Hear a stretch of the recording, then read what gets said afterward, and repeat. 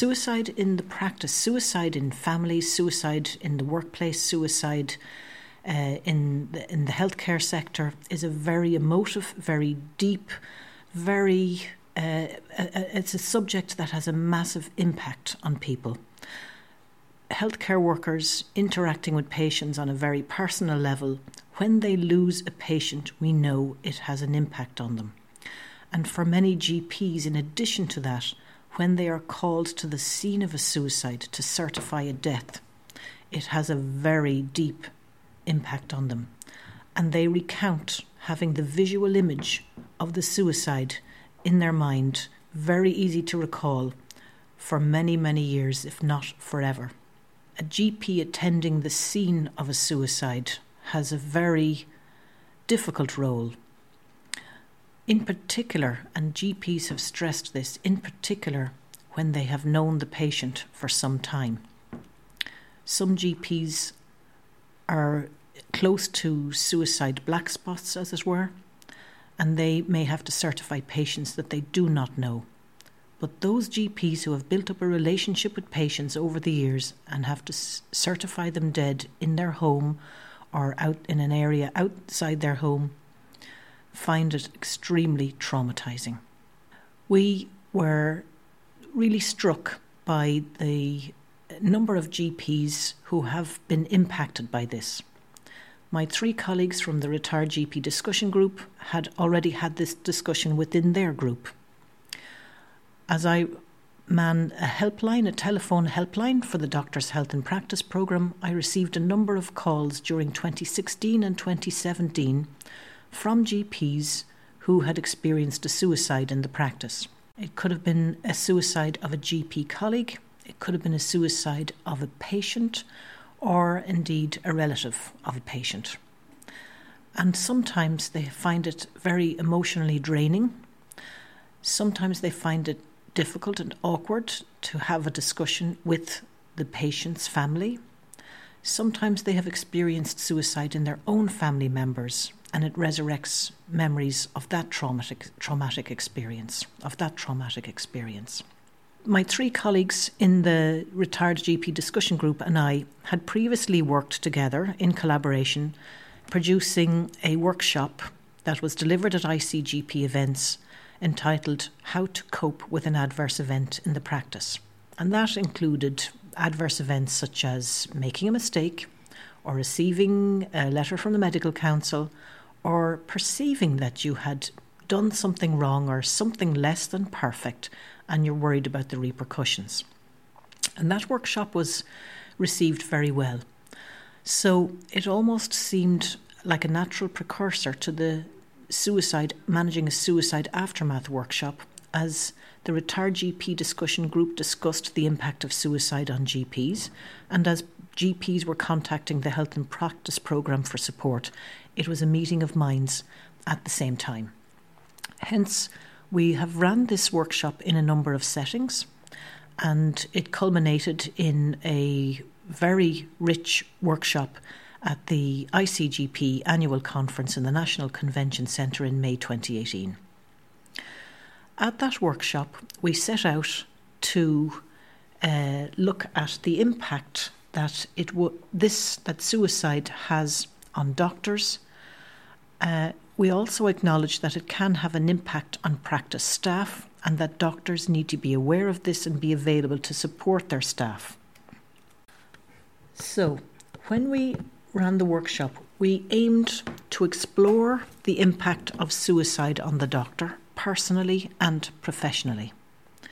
We also aimed to encourage reflection on GP's ability to cope with the aftermath of a suicide event in the practice. But most importantly, we needed to gather information on what GPs felt would help them further in their role, as this is a workplace issue.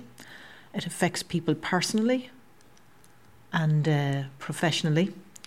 It is a workplace issue, and how might ICGP or other organisations assist GPs in coping with this? I think everybody can agree that suicide has a significant impact on any member of the population, and that includes healthcare professionals. it does have an effect, but doctors must feel a strong sense of responsibility as well sometimes, do they? Yes, indeed.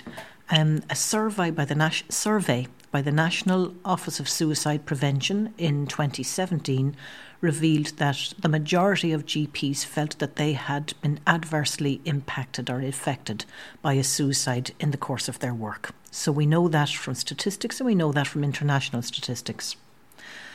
So several factors can also impact on the doctor's ability to cope, including whether the doctor is tired, fatigued, whether they are suffering from burnout, whether they are experiencing overwork in their job, but also how much support they have from their colleagues. Indeed, a GP who works with other colleagues may also experience professional isolation. It isn't only the remit of a single-handed GP. So we must also look at how we support each other in our jobs. When doctors are asked what the impact of suicide has on them, many immediately recount the moment they hear of a patient's suicide, and their first instinct is to immediately look at the patient's medical record to see when did they see the patient last, who saw the patient last, was there something they could have done more or better, was there any cues from the patient, and in many cases there is not. In some cases suicide may have been discussed before. In many cases, suicide may have been discussed before by the patient, but not necessarily on the most recent consultation. So there's a lot of soul searching and a lot of fear in terms of, is there something more I could have done for this patient? That seems to be quite a universal first response. On a personal level, doctors feel shock and sorrow, and on a professional level, they feel a necessity to speak with the patient's family, to perhaps answer any questions while keeping confidentiality for the patient, the deceased patient. And they may also, depending again on where the practice is situated, they may attend the funeral, they may attend the wake, they may get support from that, or they may feel uncomfortable in doing that. So there are many different situations for the GP personally and professionally. They will also be aware from staff about innuendo. They will be aware of the grief and the shock depending on the circumstances of the suicide. Obviously they're all traumatic, but some are very much more violent than others, and there's a lot of questions. The Gardaí are involved. So there's a lot going on in a family when a family member dies of suicide, and the GP is very much aware of this. There was an editorial in the British Medical Journal in the year 2000, that's 18 years ago now, and there's a quotation from Professor Albert Wu, W.U., in that. And he's famous and is renowned worldwide by coining the term the second victim. So that in a suicide, for example, or in an adverse event, there is a patient, there is a family who are traumatised, but also the doctor is secondarily traumatised. They are the second victim of an adverse event. And in suicide, doctors can also experience bereavement. GPs often turn to a colleague for support when they have an opportunity to do so, or they may confide their sadness and their grief with a family member.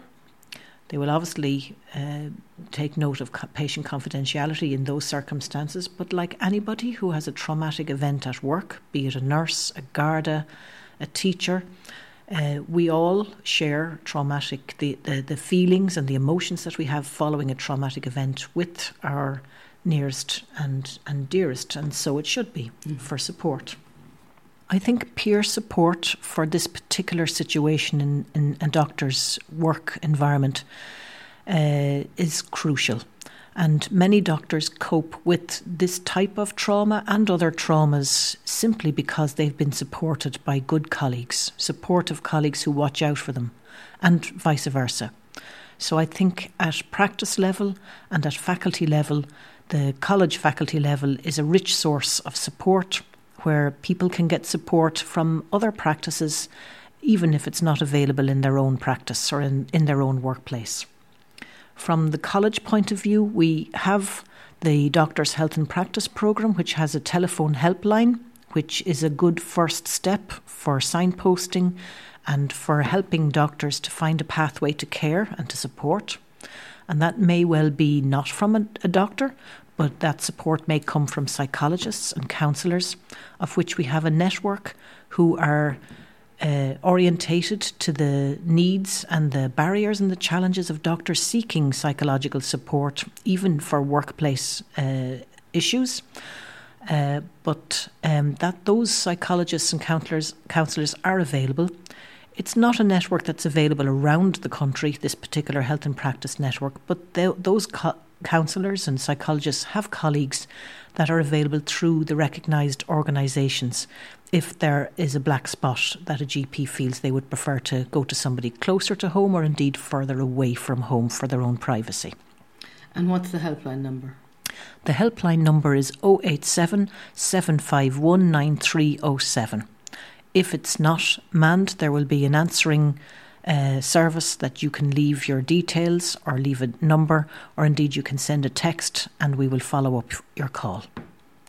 Dr. Andrea Rochford, thanks very much.